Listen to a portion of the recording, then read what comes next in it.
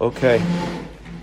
So a big shkoyach to Binyamin Marwelstein for sponsoring the breakfast this morning. And schus Yishev Refuah Shlema on his leg. As Hashem, you should only see good things. Him, Sol Mishpachel, Klal Yisrael. Okay, so it's late, so we're gonna try to do this as quick as possible, the best we can.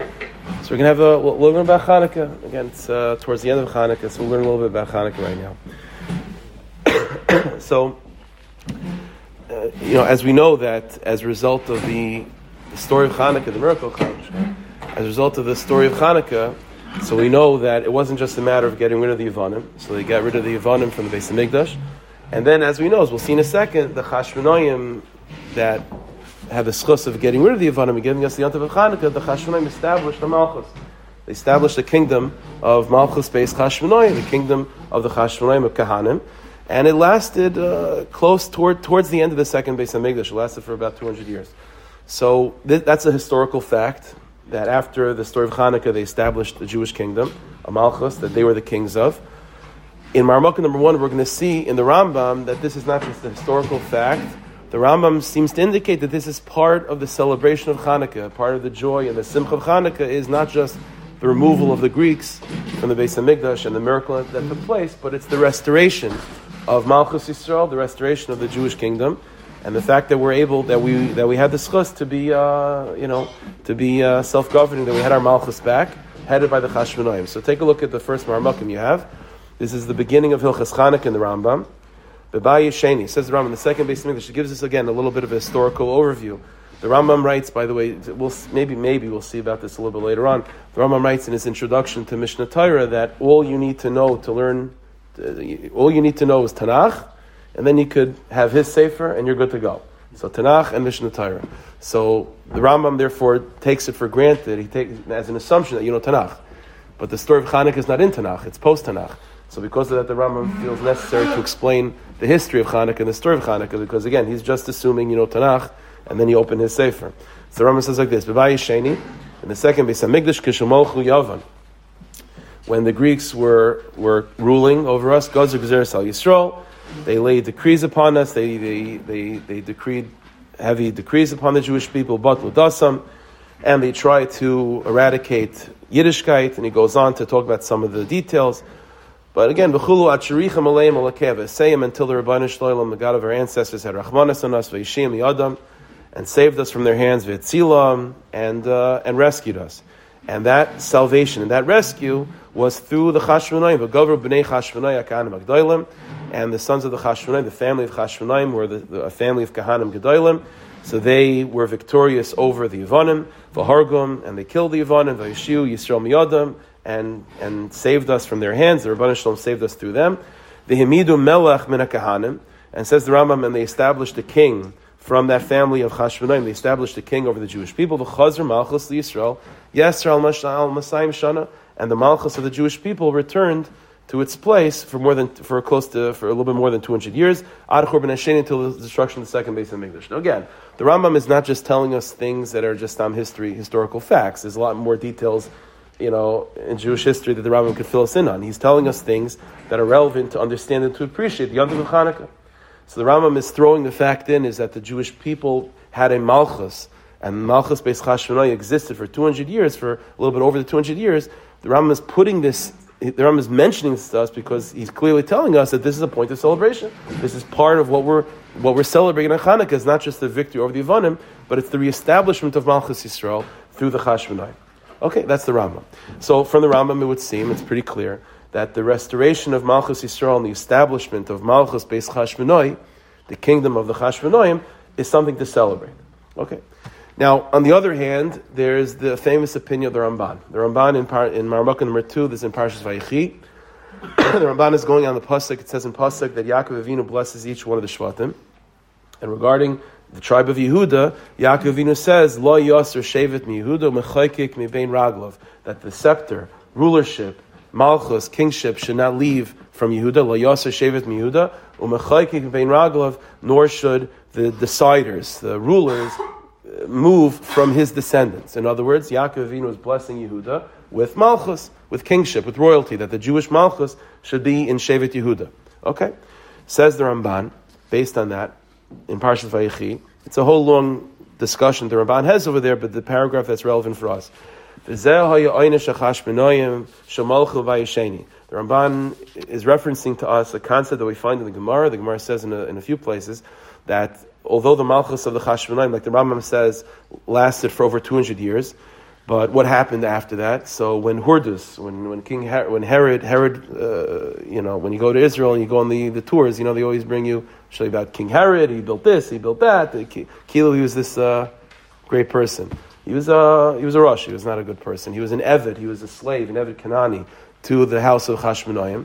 And he led a rebellion against his masters, against the Chashmonaim, again, 200 years after Hanukkah, and he slaughtered them, he destroyed their family, and the Gemara says, Ad Kedei Kach, and he took over the Malchus. And so, Hordus, Herod, was an Eved of the Chashmonaim, and he wiped them out, and he continued on the Malchus on his own, and then eventually, and he was sort of a puppet to the Romans, and it led to the destruction of the second Beis Hamikdash. Ad Kedei Kach, the Gemara says that anyone that claims to be a descendant of the Chashmonaim really is a descendant of Herod. He's an Eved. He's not a Chashmonaim. There are no left. So the Ramban over here in Parshas Vayechi is asking, how could be such a thing? Why they deserve such a punishment that their entire family is wiped out? The ones that gave us Hanukkah. So says the Ramban famously, and this is the explanation of the punishment that fell upon the Chashmonaim, who were the kings during the second Beis Hamikdash. These were big tzaddikim. And if it wasn't for the Chashmonaim, Yiddishkeit would be forgotten. They give us Hanukkah, they returned Yiddishkeit to its glory. So they're tzaddikim. But despite all of that, they had a great punishment. And the punishment was so intense that it gets to a point where Chazal said such a thing, that anyone that even claims and thinks that that their Messiah, that their Yichus goes back to Chashmonaim, is Avdahu, he's an Eved. There are no Chashmonaim left. And they were all destroyed. Why? What was the big Aveira that they did? This Aveira. Shemalchu v'loyhayu mizer Yehuda and Beis David. Yaakov Avinu said, Lo Yasser Shevet mi Yehuda, that the Malchus has to be in Shevet Yehuda. And the Chashmonaim went against that command of Yaakov Avinu. They were not from the tribe of Yehuda. They were not from the family of David, who was a family within Yehuda. They went against that edict of Yaakov Avinu, and because of that, they were eventually wiped out. The Hesiru Hashevet V'Amachayik Lagamri, and they moved the scepter and rulership from the tribe of Yehuda, which is exactly what Yaakov Avinu said you should not do. Lo Yosef Shevet Yehuda Mechayik Bein Raglav. V'Hayainish Mida Kineged Mida, and because of this, the punishment they received was Mida Kineged Mida. Just as all the other tribes are sort of servants in a certain sense to Yehuda. And so what did the Chashmonaim do? They rebelled against their master, right? So Yehuda is supposed to be the Melech, and they went against that, and they established themselves as king. So Mida Keneged Mida, their servants rebelled against them. So as he says, Mida Keneged Mida, Shehim Shilalem HaKadosh Baruch Hu Avdeihem, that their servants were ruled over them, V'hei Mechrisam, and they were wiped out. That's the Ramban, okay? So it seems to be machlokes. The Rambam, again, the first Marmakim, the Rambam told us that the establishment of Malchus Beis Chashmonai is something to be celebrated. It's something to be celebrated. It's part of the victory of the Chashmonaim, it's part of the celebration of Hanukkah, is the establishment of not just the Jewish kingdom, but the establishment of Malchus Beis Chashmonai. The Ramban, on the other hand, is telling us, not like that, the Ramban is telling us that that even though Hanukkah is to be celebrated, and the removal of the Greeks is to be celebrated, but Malchus Beis Chashmonai was not to be celebrated. That was something that was incorrect, and eventually were wiped out because of that. Okay. So what we're going to focus on this morning, just for a little bit, is on the opinion of the Rambam. The problem with the Rambam is, what about the Ramban's issue? The pasuk does say, Yaakov Avinu did say, Lo Yosef Shevet mi Yehuda Mechayik Bein Raglav. And many times we have this in Tanakh, that David Melech says that Hashem chose me to be the Melech, and so on. And so we do have this idea, and that's without a question. There is an idea that rulership should be in the tribe of Yehuda, and specifically the family of David HaMelech. And that's exactly the Ramban's point of why the Chashmonaim were incorrect in what they did. So the question is, how does the Rambam say that we celebrate the house of the Chashmonaim? They did do something wrong. They were not right in establishing that Malchus. So that's question number one. What does the Rambam do with the fact that the Chashmonaim seem to go against that pasuk of Lo Yosef Shevet mi Yehuda? How do we reconcile that? How does the Rambam ignore that seemingly aveira that they did of removing the Malchus from the house of David, from the Shevet of Yehuda? That's problem number one. Problem number two is also just a general problem, even in the Ramban, which is, if they did something wrong in establishing a malchus, then what took so long for them to be punished? Why did it take 200 years for them eventually to be punished? I mean, if they're doing something wrong right then and there, then something should happen right then and there. Why? What exactly changed 200 years later? And again, so that's the question. So the fact that nothing happened for 200 years seems to indicate that it was okay. But then what happened 200 years later, that all of a sudden Hashem changes his mind? No, there's something wrong going on over here. So b'chlal, the whole thing needs explanation. Was it right? Was it wrong? I says we're gonna investigate this. Okay, so but in order to but like I said, we're going to be focusing more on the Rambam and explaining the halachic significance and state and situation of Malchus Beis Chashmonai in the way of the Rambam. But again, the problem we had was in the Rambam is, why is the Rambam ignoring the Aveira that the Chashmonaim seem to do? Lo Yosef Shevet Yehuda. It says in Pasuk that the Malchus should be in the tribe of Yehuda and Malchus Beis David. Okay, so let's begin like this. In Marmukah number 3, this is again also that Ramban. That Ramban again in Parshas Vayechi discusses the whole inyan of Malchus. You know, let's see Marmukah number 3 inside together, and then after we see it together, I'll point out to you what I'm trying to bring out from this particular piece. It says the Ramban like this. This is a paragraph that's a little bit before the paragraph of Marmukah number 2. You'll see what I mean. V'akasav hazeh, this pasuk says the Ramban that he's talking about over there. Lo Yasser Shevet Yehuda, right? That the scepter Malchus should remain in Shevet Yehuda. Hakasav hazeh Ramaz. This pasuk is hinting us ki Yaakov himlich Shevet Yehuda lechav, that Yaakov is mamlech. Yaakov Avinu, gave Malchus, he gave kingship to the tribe of Yehuda lechav over his other brothers. V'hayrish li Yehuda mamshal Yisrael, and he gave Malchus as an inheritance to Yehuda over the Jewish people. Who Mashamar David, and this is something that David Melech also hints to in Navi. It says in Pasuk that David Melech said, this is a quote from David. V'yivchar Hashem Elokei Yisrael bi mikol beis avi. It says David Melech, Hashem chose me for my entire family, for my entire father's house. Liyos lemelech al Yisrael olam, to be the king over the Jewish people forever. It says the Ramban. Ki Yehuda bachal enagid. The way Malchus works, says the Ramban, is that the Rabbeinu Shloim, obviously it's Yaakov Avinu, but Yaakov Avinu is speaking with Nevuah and Ruach HaKodesh. The Rabbeinu Shloim chooses Yehuda, Shevet Yehuda, to be the ruler. Beis Yehuda, Beis Avi. And then from within the family of Yehuda, the Rabbeinu Shloim then shows the family of Yishai, right? Ubivnei Avi, B. And from the family of Yishai, the Rabbeinu Shloim then shows specifically David HaMelech, Ratzal Hamlech al Kol Yisrael, to rule over the Jewish people. In other words, what the Ramban is telling us is as follows: that the way we have to view Malchus, eventually Malchus finds its way specifically to the family of David HaMelech. Right? That's what we know, based David. And Mashiach comes, Mashiach has to have certain qualifications, and one of the most basic ones is Zerah David, Mashiach ben David, right? He has to come from the family of David. Says the Ramban, how did it get to David HaMelech? Well, says the Ramban, it went through a process of inheritance. First, Yaakov Avinu gives Malchus to Shevet Yehuda, and just like anything else that inheritance, it then goes down father to son, and so on. So if you have a large estate, you could divide it up amongst all your kids, but there's only one Melech, so you gotta pick the family he goes to. So Rebbeinu Shalom gives it to Yehuda, and from Yehuda then travels down all the way to the specific family of Yishai, and from Yishai it goes to David. But in other words, says the Ramban, the Malchus of David HaMelech it's not like David was chosen from the rest of Klal Yisrael. It was already given over to Shevet Yehuda, and David is Yarshaning, he's inheriting the Malchus that was already given over to Shevet Yehuda. So it's Yehuda to Yishai to David. And then once it gets to David, okay, so now it's remaining in that line. But the Malchus itself is not something that's specific to David per se. It's again, like Yaakov Avinu says, Eliyasu Shevet mi Yehuda, and from within Shevet Yehuda, so that's what he says. The Rebbeinu Shalom shows Yehuda, and from Yehuda, the Malchus was inherited by Yishai, and from Yishai was inherited by David HaMelech, and it stays within that family. But it all traces its roots back to Shevet Yehuda, which is what Yaakov Avinu says. That's the opinion of the Rambam. The Rambam is not like this.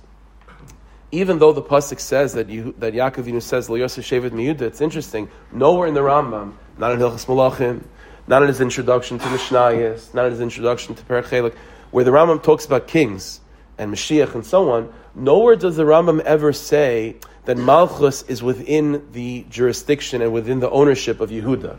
And just from within Yehuda, it's the family of David HaMelech. That's not what the Rambam says. Take a look at Maramukah number 4. This is a Rambam, again, in the beginning of Hilchos Malachim.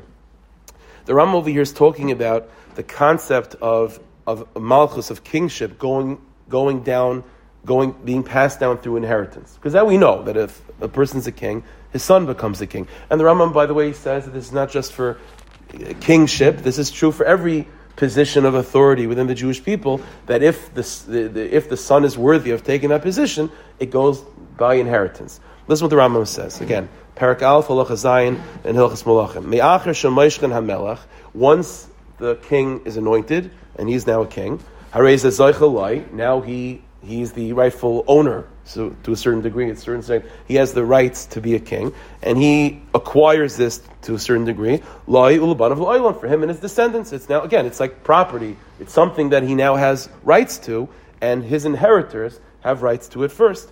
Shah Malchus Yerushalem, Malchus kingship, any level of position as well, to a certain degree. Again, there's qualifications for this, but Malchus and Sorora and leadership and so on and so forth, authority, that's something that's passed down as an inheritance. Shenemar, the pasuk says, "L'man yarech yamim al mamlachtai," that the king should have an arichas yamim on his throne. Hu banav v'kari, him and his sons, him and his children. So you see, the pasuk is talking about Malchus being something that's related to him and your children. That's a Yerusha. So that's the Rambam. Says the Rambam continues. Kivan shenimshach David. Says the Rambam, and once David was anointed, Zacha bekeser Malchus. Now David HaMelech in particular now owns. He is the authority over kingship by the Jewish people. For Malchus loyal, ubanav hasachar makshir ad oilam. And now the Malchus is by him and his male descendants that are worthy of it. They're within his possession. Shnemar, the pasuk says, Kisacha yenachin ad oilam, that his throne should be established forever properly.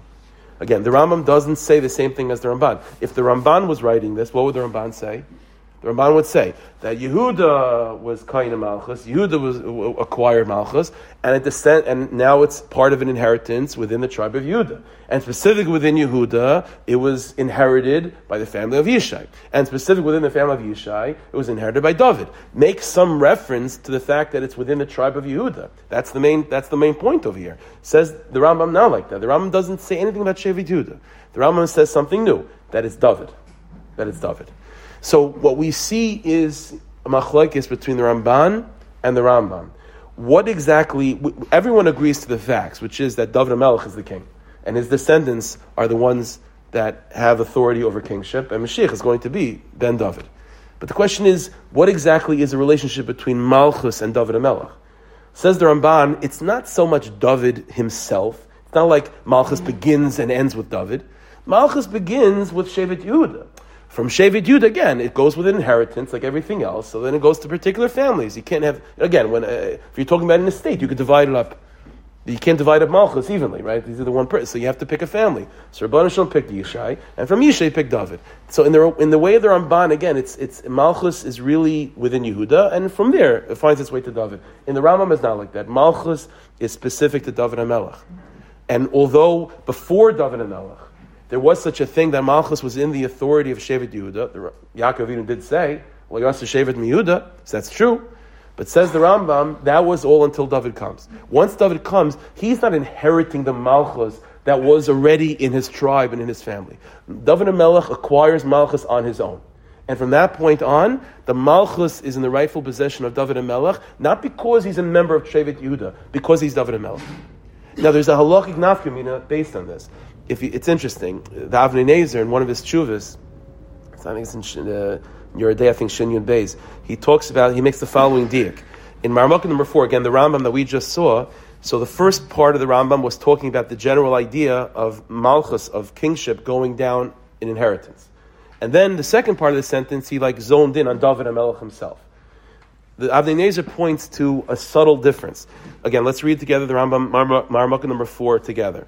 Again, just to chazr it again. Says the Rambam, again, Ma'achar Shemoishchen HaMelech, once a king is anointed. And again, the Rambam is talking about a king, but this is all, like I said before, this is true for all levels of authority. It goes, he means the king acquires Malchus, and it's for him and all of his children, his descendants, right? It goes be inherited. Shamalchus Yerushalayim, because Malchus is something that goes be Yerusha. So when the Rambam is talking about the generalities of Malchus, the Rambam said it goes to the king, Ulabanov, and to all of his children. Now when it comes to David HaMelech, though, the Rambam says like this, Kivan Shenimshach David, once David was anointed, Zacha B'Keser Malchus, so he now acquires Malchus. V'rei Malchus Lai Ulabanov Hazacharim Haksherim. Says the Rambam, once David HaMelech acquires Malchus, it also goes in inheritance. But now the inheritance is a little bit more specific. When it came to the general concept of authority going down inheritance, the only qualification needed was Banav. Are you a descendant of the Melech? But once David HaMelech acquires the Malchus, says the Rambam, now something else kicks in. Not only do you have to be a descendant of David, you have to be what? Mibanav Hasacharim, you have to be a male descendant, and Ksherim, and you have to be a kosher Yid. What does the Rambam mean by that? So says the Avnei Nezer Chiddush. The Avnei Nezer says that let's say you have a king from the house of David HaMelech, and he only has daughters. Now a woman is not going to be able to be the king anyway. But let's say his daughter has a son. So in rules of regular inheritance, so that's the situation. A guy passes away, and he has a daughter who has a son, so he has a grandson, and he has a brother. So where does the Yerusha go? So the halachas of Yerusha, it goes to the grandson. Because although he has a male heir, theoretically that's a brother, but a descendant, direct descendant, like a grandson, is going to come first. Says the Avnei Nezer, so that's true for Malchus as well until David. Because in terms of before David HaMelech, the way to think of kingship and the way to think of the inheritance of kingship is no different than the way to think of inheritance of estates, which is it goes to the proper heirs, the proper inheritors. And in the rules of inheritance, so a grandson, even if it's through a daughter, but a grandson is going to come first before an uncle, before a brother, and so on and so forth. But says the Avnei Nezer, but when it comes to David HaMelech, once he acquires Malchus, then something else kicks in. This is not, once David HaMelech owns the Malchus, then anyone that the Malchus is then given over to is not functioning in the regular rules of inheritance. Says the Avnei Nezer Chiddush. The Avnei Nezer says, once David HaMelech acquires the throne, then any descendant that's going to, so to speak, inherit the kingship from David cannot just be seen as an inheritor of David. They have to be seen as a replacement of David. Not replacement is the wrong word. As a reemergence of David, as just a continuation of David himself. When David, I'll give you an example. When David Melech in Tanakh, in Navi, when David Melech is dying, and he establishes, and it was a controversy who's going to be the next king. So David Melech makes a whole assembly, and he says the next king is going to be Shlomo HaMelech, my son Shlomo. And so the pasuk says that as a response to that statement, the response of the tzaddikim and Bathsheba that was there, they said, Yechi HaMelech David L'olam v'ad, that David HaMelech should live forever. So such a thing, David HaMelech lives forever. He's on his deathbed, he's about to die. That's why he's setting up his son to be the Melech after him, because he's not going to live forever. The answer is, what's being said by that sentence is that don't think of Shlomo HaMelech as inheriting Malchus from David. It's like a person passes away, they have a large estate, and it goes to the inheritor. It goes to the son, it goes to the grandson, it goes to the nephew, whatever the case may be. What's the shot with that? What the nephew all of a sudden he is the embodiment of his uncle. He's not the embodiment of his uncle. He's his own person. Happens to be. The estate goes to him. It moves from his uncle to the nephew. But not so when it comes to Malchus Beis David. That would have been true with kingship until David. That there was a king, Shaul was a king. And so Shaul passes away, in theory. So Shaul passes away. Now the Malchus wants to go in an inheritance to his son Yonasan. Yonasan is not Shaul. Yonasan is not pretending to be his father. He's not stepping into the shoes of his father. He's Yonasan. But where does the Malchus go? So it goes to Yonasan because it started by his father. It goes to Yerusha, just like the money of Shaul goes to his son. Not so with David. Says the Avnei Nezer, that's what the Rambam is trying to tell us, that the inheritor of the Malchus of David HaMelech has to literally be seen as filling the shoes of David. This is a reemergence of David himself. Therefore, says Avnei Nezer in the language of the Rambam, it's not enough that you qualify to be an inheritor in Hilchos Yerusha. You have to be able to be seen as a reemergence of David himself. You have to be seen as if you are Mamish David himself. In order to have that, you have to have, your lineage has to be directly with males, and you have to be kosher. And that's exactly what the Rambam is telling us, that for the Malchus of David HaMelech, once he establishes the Malchus, Harei Malchus loy ulabanav hazecharim haksherim. But if you have a line to David, but it's not through males, or you yourself are not a kosher or yid, worthy of taking upon yourself the title of David HaMelech, then you don't have a shaykhus to the Malchus. In other words, again, this is fundamentally going with this Nakuda. The Ramban, again, in the world of the Ramban, Malchus is in the Shevet Yehuda, and it goes B'Yerusha. And within Yehuda, it fell B'Yerusha to David, and from David, it continues on in his family, but it's working within the regular rules of Hilchas Yerusha. It was first given to Shevet Yehuda, and from there it descends downward. But in the Rambam, it's not the way it's working. In the Rambam, Malchus, until David HaMelech, was in a system of Yerusha. Once David HaMelech comes, it's not a Yerushadik Inyan. This is now acquired by that person that's called David HaMelech. And anyone further down the line is not inheriting the Yerusha from David, who inherited from his father, from eventually Yehuda. No. It's David, it begins and ends with David. Anyone later on that's becoming a king from the house of David is just a reemergence of David himself. That's the word of the Rambam. And again, that's why in order to qualify for that, you have to be a direct descendant from males, and you have to be kosher.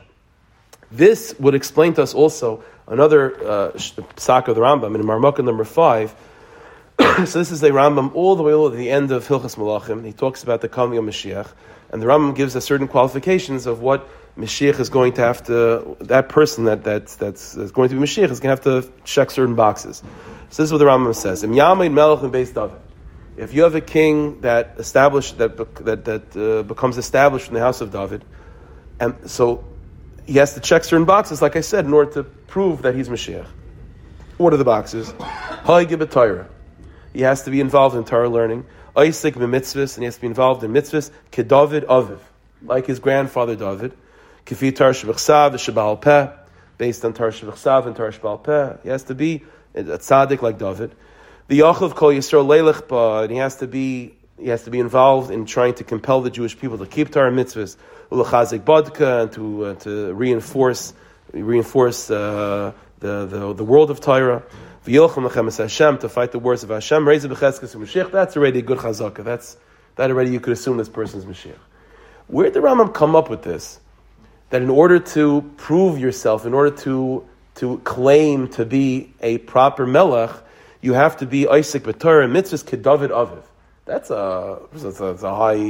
That's a high bar to set. Kedavid aviv. And halachically, this is halacha. Where's the Rambam coming from? But the answer is, according to Avnei Nezer, this is exactly the point. You cannot, listen, in order to be a melech mi beis David, in order to be Mashiach ben David, it's not the pshat that you have to be worthy of being a melech and an inheritor of David HaMelech. No. It's not just a matter of inheriting estates, and just happens to be, it goes to you, and you're not so bad. No. You have to be able to say about, on yourself, when you put on the throne, that you are Bechinas David. That you are Bechinas David. Physically, you're not David HaMelech, but you are embodying what David HaMelech means. You are embodying that inyan that's called David HaMelech. In order to do that, so that's not just a matter of, he's pretty good, he's good enough. That's not good. You have to, Kid David of it. That's exactly what the Rambam is telling us. In other words, so what we see according to the Rambam is a chiddush, that once David HaMelech was chosen, then the way to discern whether a person is worthy of Malchus or not is not so much, again, what shevet you're from. It's no longer an inyan of shevet. It's now an inyan of who is able to embody that bechina, that quality that's called David HaMelech. Okay. Now, obviously, on a simple level, the way to discern that would be, again, you are a male descendant of David HaMelech, and you're a kosher yid, so you fit those bills. But let's go a little bit into Pnimius. This inyan of David HaMelech, like what is this? That David HaMelech on his own is Zayich v'Keser Malchus. What is this? So who was David? Again, in the world of the Rambam right now, we're seeing that David HaMelech is not just a member of a particular tribe and who's a big tzaddik. David HaMelech in the world of the Rambam right now, in terms of being a king, is now being seen as an independent figure. He's an independent figure. He's not just from Shevet Yehuda and able to trace his lineage back to Malchus, which was given from Yaakov Avinu to Yehuda. He's on his own. So who is David HaMelech? So Chazal say the following thing. Chazal say that the throne of Hashem, the Merkava of the Rebbeinu Shalom, has 4 legs. And we have this is referenced in many places in Chazal. The 4 legs of the Merkava. And who are the 4, and which tzaddikim are the 4 legs of the Merkava? So I'll explain what I mean in a moment. So Chazal say the 4 tzaddikim are Avram, Yitzchak, and Yaakov, and the 4th leg is David HaMelech. For example, on Sukkot, right? Sukkot we have the Ushpizin, yeah? So you have the Ushpizin. You have Avram, Yitzchak, and Yaakov, Moshe, Aaron, Yosef, and David. There's something different about those tzaddikim. And again, the 4, Avram, Yitzchak, Yaakov, David, are sort of a more concentrated version, and a more condensed version, a more abbreviated version of the 7 Ushpizin. Moshe, Aaron, and Yosef, you could sort of see them as just extensions of Avram, Yitzchak, and Yaakov. That's not for now, but let's talk about this for a second. You have this idea of the 7 Ushpizin, yeah? Or again, a more concentrated, condensed version, the 4 legs of the Merkava, Avram, Yitzchak, Yaakov, and David. What does that mean? Those are the 7 or 4 greatest tzaddikim to ever exist? They're greater? The answer is it's not greater. The concept of the Ushpizin, or the concept of the 4 tzaddikim that are the Raglaim of the Merkava, is that those individual tzaddikim existed on 2 levels. They were individual people. So Avram was his own person.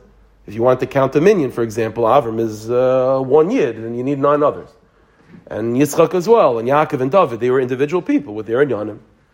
But on the other hand, those 7 tzaddikim, or 4 tzaddikim in a more concentrated version, as I said, are more than just individual people. All of Nishmas Yisrael, every individual Jew, is comprised of elements of those particular tzaddikim.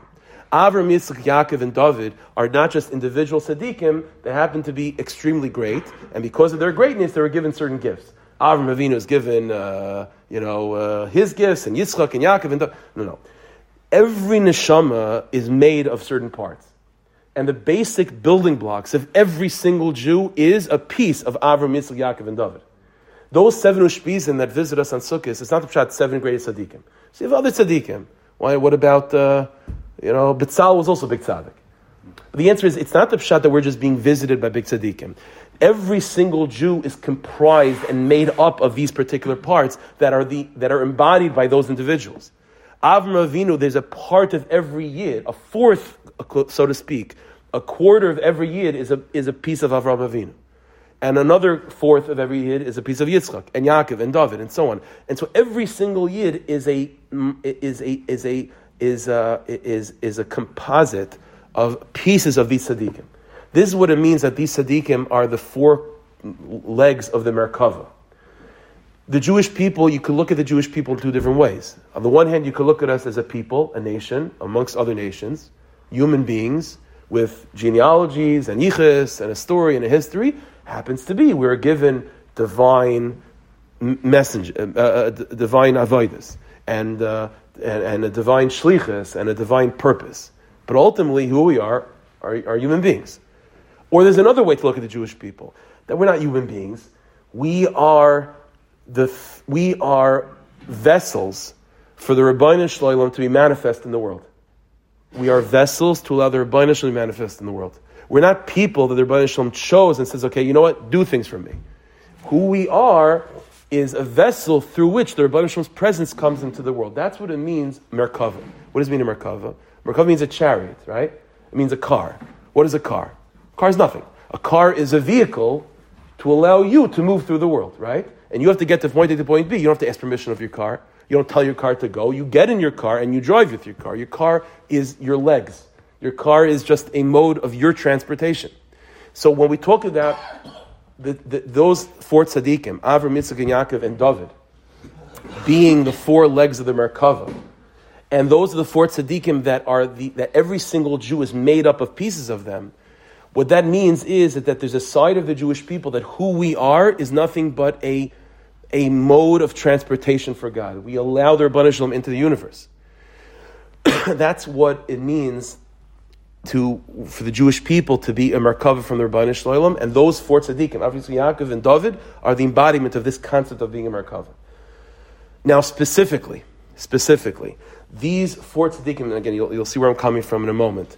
These four tzaddikim, Avram, Yitzchak, Yaakov, and David, as I said, those four tzaddikim are more than just individual people. They represent the basic building blocks and ingredients that create a Jewish soul, and create a Jewish soul specifically with the task and the mission of allowing God's existence to come into the world.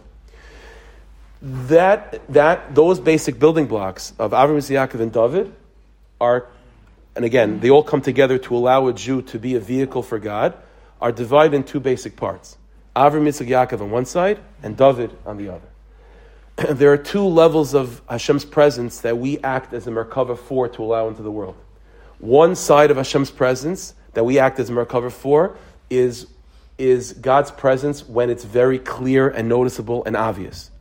When miracles take place, for example, that's the Rebbeinu Shalom making his way into reality in a very obvious and clear way.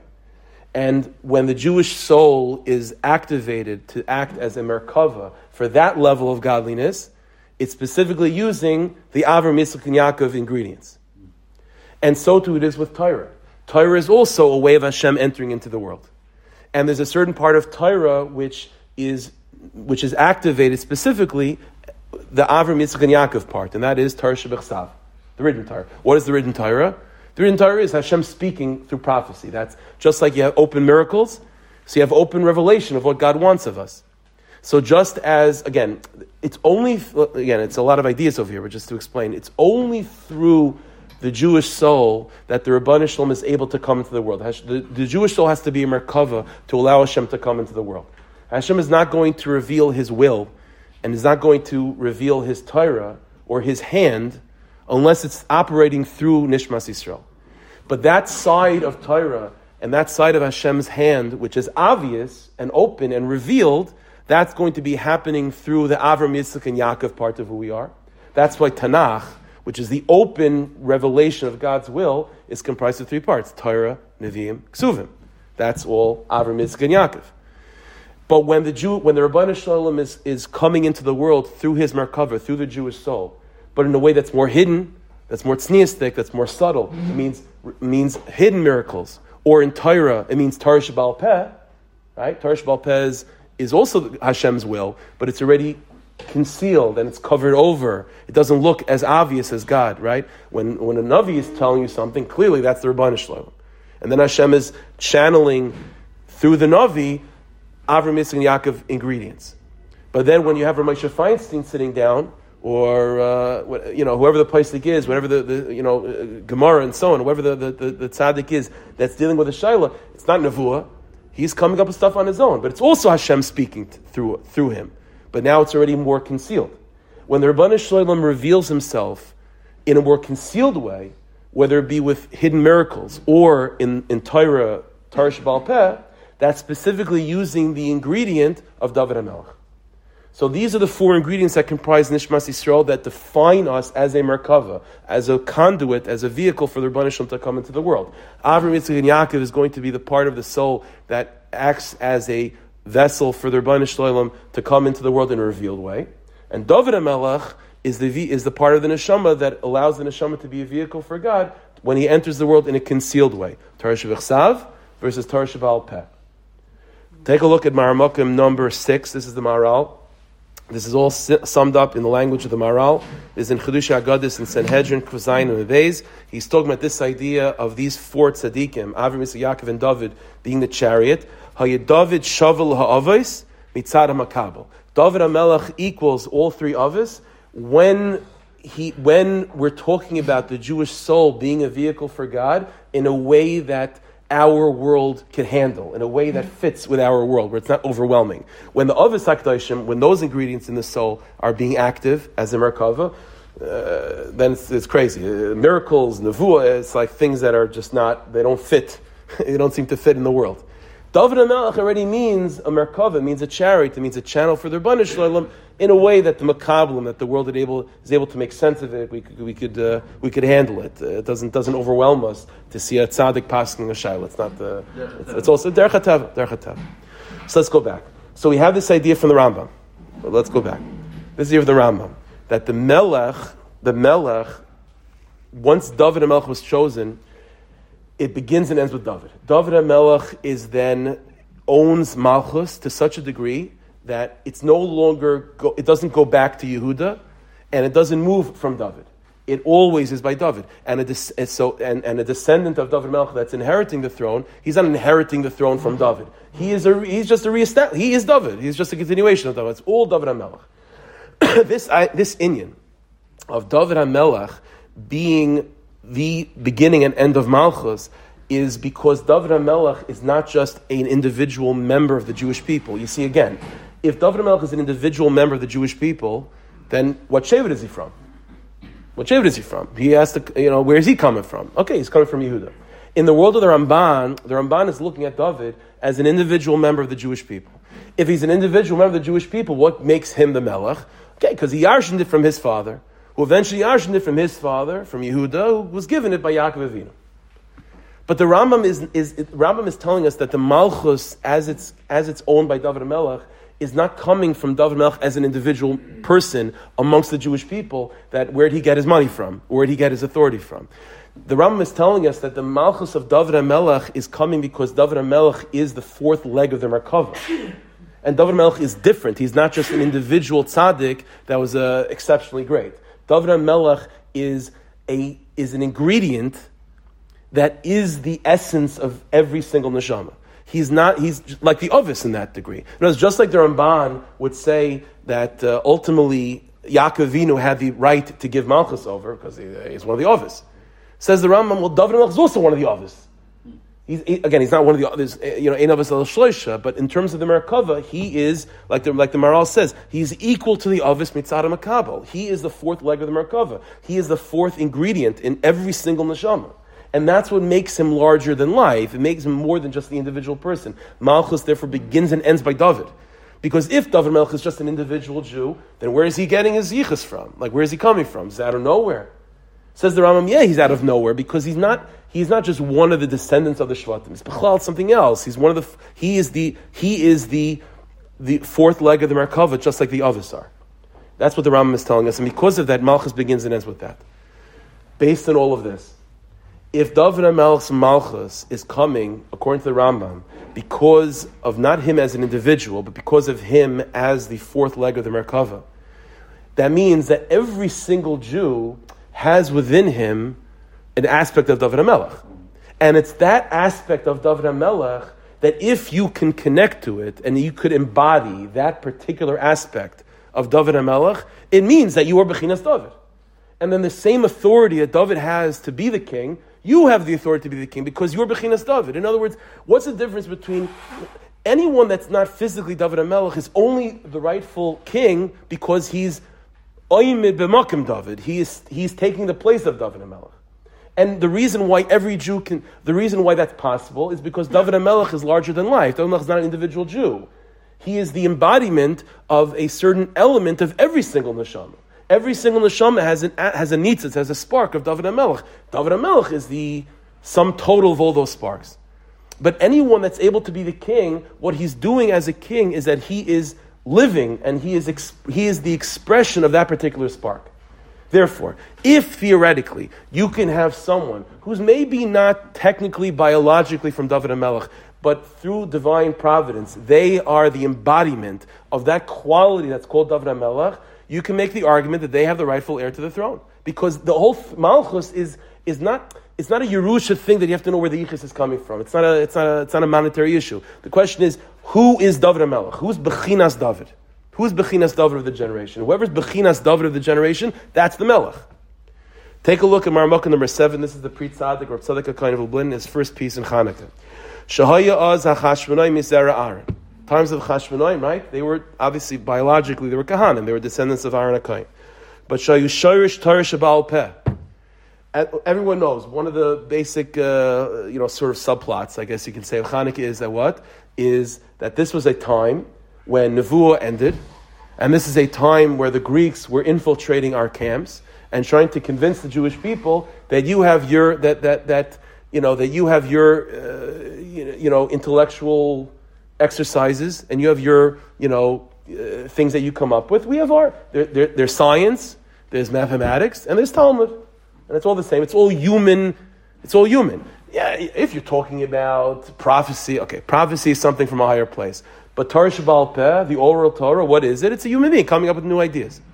And when we talk about the exile of Greece on a deeper level was thinking of Torah Sheba'al Peh as man-made. Thinking of Torah Sheba'al Peh as man-made, not realizing its divine origin. Or in other words, the Golus of Yavin was a attack against that fourth leg of the Merkava. Because again, what does the soul of David HaMelech mean? The soul of David HaMelech means the way through which the Rebbeinu Shalom, God, comes into our universe in a more mysterious way, whether it be through hidden miracles or Torah Sheba'al Peh. Thinking of Torah Sheba'al Peh as man-made, not something that's of divine origin, is trying to rip off that leg from the Merkava, trying to imagine that the Merkava is only Avram, Yitzchak, and Yaakov. When God talks, it's only Tanakh. But God does not talk anymore through Torah Sheba'al Peh. If you have anything in Torah Sheba'al Peh, it's your ideas, it's not God's ideas. That's a rejection of that fourth Merkava. The Chashmonaim who fight against the Yavanim, who reestablished the Jewish faith in Torah Sheba'al Peh, that Torah Sheba'al Peh is of divine origin, they were the embodiment of David HaMelech. They are the embodiment of that fourth regel, that fourth leg on the Merkava. There was no one of greater right to Malchus based David at that time than the Chashmonaim. The whole inyan of Malchus based David, the whole inyan that makes David HaMelech in the world of Rambam, that makes him the rightful owner of Malchus, is the fact that not he's part of a certain tribe that was given. No, he himself. What makes him himself? He's just a Jew amongst any Jews. He's just number one of a minyan. Like, what makes him so special? The answer is, he's not just an individual person. He's the embodiment of that fourth leg of the Merkava. And that's exactly what was under attack by the Yavanim, and that's exactly what the Chashmonaim brought back to us, the reestablishment and the reaffirmment and the belief in that fourth Merkava. And again, that quality of David exists in every Jew. But the Chashmonaim were embodying that. They were fighting for that. Their victory over the Yavanim was the re-establishment of that regel, that fourth regel, of the belief in Torah Sheba'al Peh as something that descends from on high in a more hidden, in a more tznius, in a more modest, in a more covered way. Their whole inyan was to establish Malchus Beis David. And therefore the rightful owners of Malchus Beis David at that time, who were the ones that were the embodiment of that fourth regel, who were the ones of the generation that were expressing their spark of David, it was the Chashmonaim. And therefore, of course, they were the rightful heirs to that Malchus. They were halachically the ones to fill the shoes of David HaMelech at that time. Listen to our tzaddik again. Shal yusharish Torah Sheba'al Peh shu midas hamalchus. The Chashmonaim were the embodiment of that quality of Torah Sheba'al Peh, which is the midah of Malchus. V'ayidei midas hamalchus natzcham. V'anitzurch shelahem bo ayidei shahaya b'hem midas hamalchus and so on. Dainu shal yusharish Torah Sheba'al Peh. So therefore, let's go back. So we asked the question. According to the Rambam, how does the Rambam just ignore the fact that the pasuk says Lo Yaseh Shev Yehuda, that Malchus is supposed to be by Yehuda, and the Chashmonaim were not the descendants of Yehuda? That's exactly the Ramban's issue with the Chashmonaim. What did the Rambam do with that? The answer is the Rambam is a whole different mahalach. The Rambam sees Malchus, once David HaMelech is chosen, it's not from Yehuda anymore. It's because of David, and the one that's going to be the Melech at any point in time is the one that is the embodiment of David HaMelech. And what does David HaMelech mean? David HaMelech means Torah Sheba'al Peh from high. Torah Sheba'al Peh from God's mouth. That Torah Sheba'al Peh is prophecy concealed. That's what David HaMelech means. And so Davka the Chashmonaim, they were the embodiment of that. Fighting the Yavanim, this was the Nakudah they were fighting for. They were the embodiment of David HaMelech at that time, and they are the rightful owners of that Malchus. They are the rightful heirs of that Malchus. What happened 200 years later? So it says for tzaddik like this, 2 lines before the end. Rak b'yanai. 200 years later, the Chashmonaim began to abandon Torah Sheba'al Peh.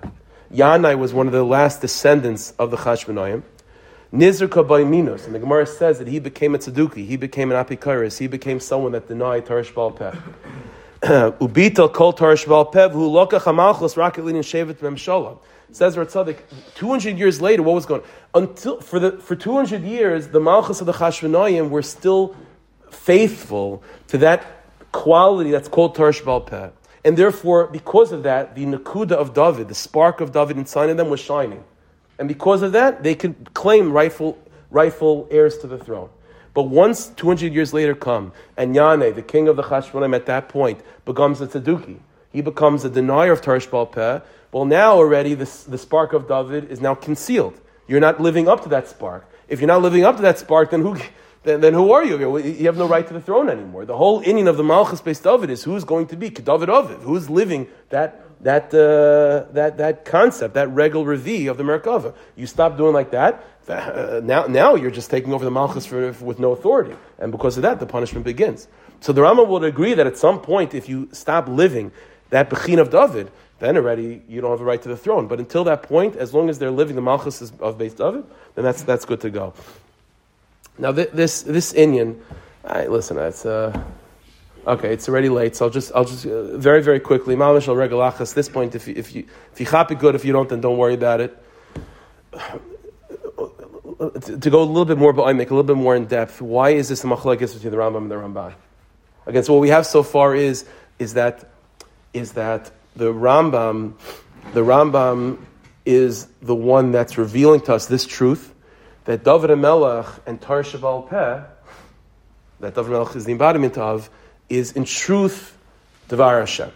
Dvar Hashem. Just as Hashem communicates through His Merkava in Tanakh, and that's clearly from on high, and the Rebbeinu Shem was traveling through Nishmas Yisrael, specifically the Avram Yitzchak Yaakov part of us, to reveal Tanakh. So Rebbeinu Shem was also traveling through us to reveal Torah shebal peh. To reveal Torah shebal peh. That's a truth that's being revealed after in the Rambam, and the Rambam is telling us that's why the Malchus Beis David, that's his Malchus. That's the quality of Malchus Beis David. The Ramban doesn't view David Melech like that, halachically. The Ramban views David Melech as a member of the Jewish people who happens to have the Malchus. Where did he get the Malchus from then? Like once David Melech is just an individual person, then you have to question where's he coming from? Yaakov wasn't talking to him. So where's his Malchus coming from? So it comes from his father, from his grandfather, from Yehuda. The Rambam, as we know, wrote Mishnah Torah, but it's well known, the Rambam did not write any Makairos, right? It's one of the things that later on, we have letters that the Rambam sort of like maybe regretted. He got in trouble from this, because like people got the Mishnah Torah, like where is this all coming from? And the Rambam in fact writes, in his introduction, like I mentioned in the beginning, all you need to have is Tanakh and My Sefer. Tanakh and My Sefer. That's and the Ravid and many Rishonim said like that's to say such a thing. All you need is Tanakh and My Sefer. Compare that to the Ramban. So we have also Torah from the Ramban. The Torah that we have from the Ramban are Chedushim on Talmud, right? On Talmud. Gemara, what's Gemara? Gemara already is telling you where halachas come from, how to figure out halacha, right? That's what the Gemara says. The Gemara doesn't take a halacha at face value. A Mishnah says a halacha. What does the Gemara ask? Minon Emili. Where's this coming from? Explain to me logically how you came to this. And that's the arena that the Ramban writes about. Let's understand. The Rambam is, I've mentioned this many times from the Rishner, that the Rishner said that the Rambam himself was a Bechina Mashiach ben David of his generation. Just as Mashiach ben David is going to gather up all the Jews to Eretz Yisrael, so the Rambam also gathered together all the halachas scattered throughout Torah shebal peh into one place of Mishnah Torah. But again, just the Rambam, his soul is a soul of David HaMelech. The Rambam, therefore, even in the way that he wrote, is writing it as if it's a Dvar Hashem. Like Tanakh doesn't have Mar Mekaymis. You understand? Hashem does. Hashem says put on tzitzis. Where'd you get that idea from? Does. Tanakh doesn't come with footnotes, right? Just it is what it is. The Torah shebal peh that the Rambam wrote for us is also a Tanakh Torah shebal peh. It's a Torah shebal peh as if it's coming from on high. Ad kedei kach, the Rambam said all you need is Tanakh and My Sefer. So the Rambam is coming from that vantage point of Torah shebal peh as being an expression of that fourth leg of the Merkava. Just as Tanakh is from on high, and it comes through the three legs of the Merkava, Torah shebal peh comes from on high, traveling through the fourth leg of the Merkava. And the Rambam expresses this and lives with this in such a way that all of his svarim are along these lines, without Mar Mekaymis. And he says, all you need is Tanakh and My Sefer. And even the name of his Sefer that he called it, Mishnah Torah. Mishnah Torah means a repetition of Tanakh. Tanakh says everything you need. I'm just giving you a little bit more of an explanation. I'm just unpackaging it for you. But really, it's all Tanakh. That's the Rambam. That's where his neshama is coming from. The Ramban is not like that. The Rambam's neshama was not coming from that bechina of David. The Ramban's neshama is coming from that bechina that's a little bit more down to earth. And the Ramban is viewing Tanakh, viewing Torah Sheba'al Peh, not Chas v'Shalom as something man-made. That's Yivonim. That's the Yivonim. I'm not saying that Chas v'Shalom. But the Ramban is coming from at least that chitzonius perspective that Torah Sheba'al Peh eventually, through Yigia and through Amelos and through effort, you're unearthing and revealing the nevuah that is Torah Sheba'al Peh. But in order to get to that Devar Hashem, Zu Halacha, in order to get to that prophecy that's called Torah Sheba'al Peh, you have to do a lot of investigation. So in other words, take a step back just to explain. Eventually, when Ramesha Feinstein paskins, and he says, okay, kosher, or he says puzzle, whatever the psak is, that's Devar Hashem. But in order to unearth, in order to reveal, in order to allow that nevuah to come into the world, Ramesha had to go through a lot of amelos, and he had to schwitz, and he had to harvey, he had to think back and forth. He had to do a lot of human effort. But all the human effort, like I've mentioned many times, it's like digging a well. The water is there. The water is there. What is your avodah by digging a well? Just to take away the mechitzas in order to allow the well to come.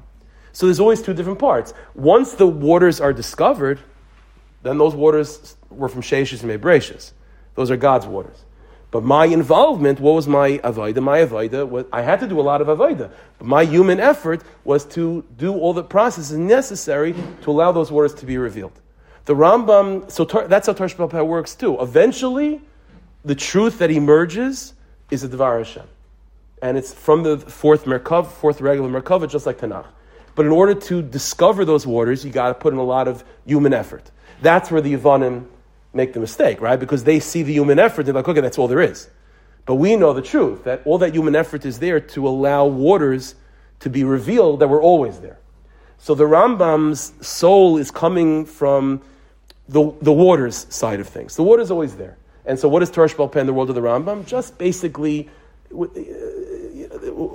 unpackaging of Tanakh. It's basically Tanakh. Tanakh and my Sefer, it's good to go. The Ramban is also agreeing to that at the end of the day. But the Ramban is coming, the root of his neshama is coming from the effort that's needed to get there. And the effort that's needed to get there is Talmud Bavli.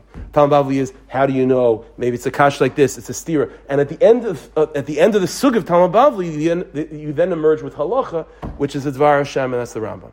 And so the Ramban, Lishi Tasai, in terms of his writings on Talmud Bavli, and the Ramban's focus on the process to discover those waters. So the Ramban also views David HaMelech not as David HaMelech, the pillar of Torah Sheba'al Peh, which is the Merkava. That's Rambam-dik. The Ramban is looking at David HaMelech as just a member of the Jewish people, because from the Ramban's perspective, in terms of where his root is coming from, in terms of the process of Torah Sheba'al Peh, at that stage of digging, David HaMelech is not discovered yet. David HaMelech, who he is in terms of being equal to the Avis, is not yet discovered. You have to, once the well is dug and waters are found, then you could switch gears and begin to look at David as equal to the Avis. But until that point, you have to put in the effort as if it's your own ideas. And that's the thing. A person, before you learn a Gemara, you have to act as if it's up to you to figure out, right? If you just go into the sugya and say, hey, listen, it's all Devar Hashem anyway, you're not digging any waters. In order to dig those waters, you have to at least for the time being, pretend as if it's up to you. And that's exactly where the Ramban is coming from. So Hashem should help us. We should be zeicha to discover the waters properly, with all the efforts needed to discover those waters. We should be zeicha to see with our own eyes the return of Malchus Beis David is called Tzedek Meir V'Meinu Amen.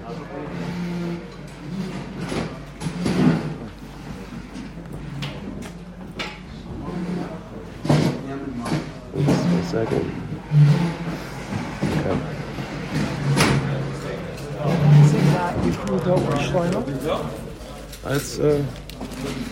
It's still going. Yeah.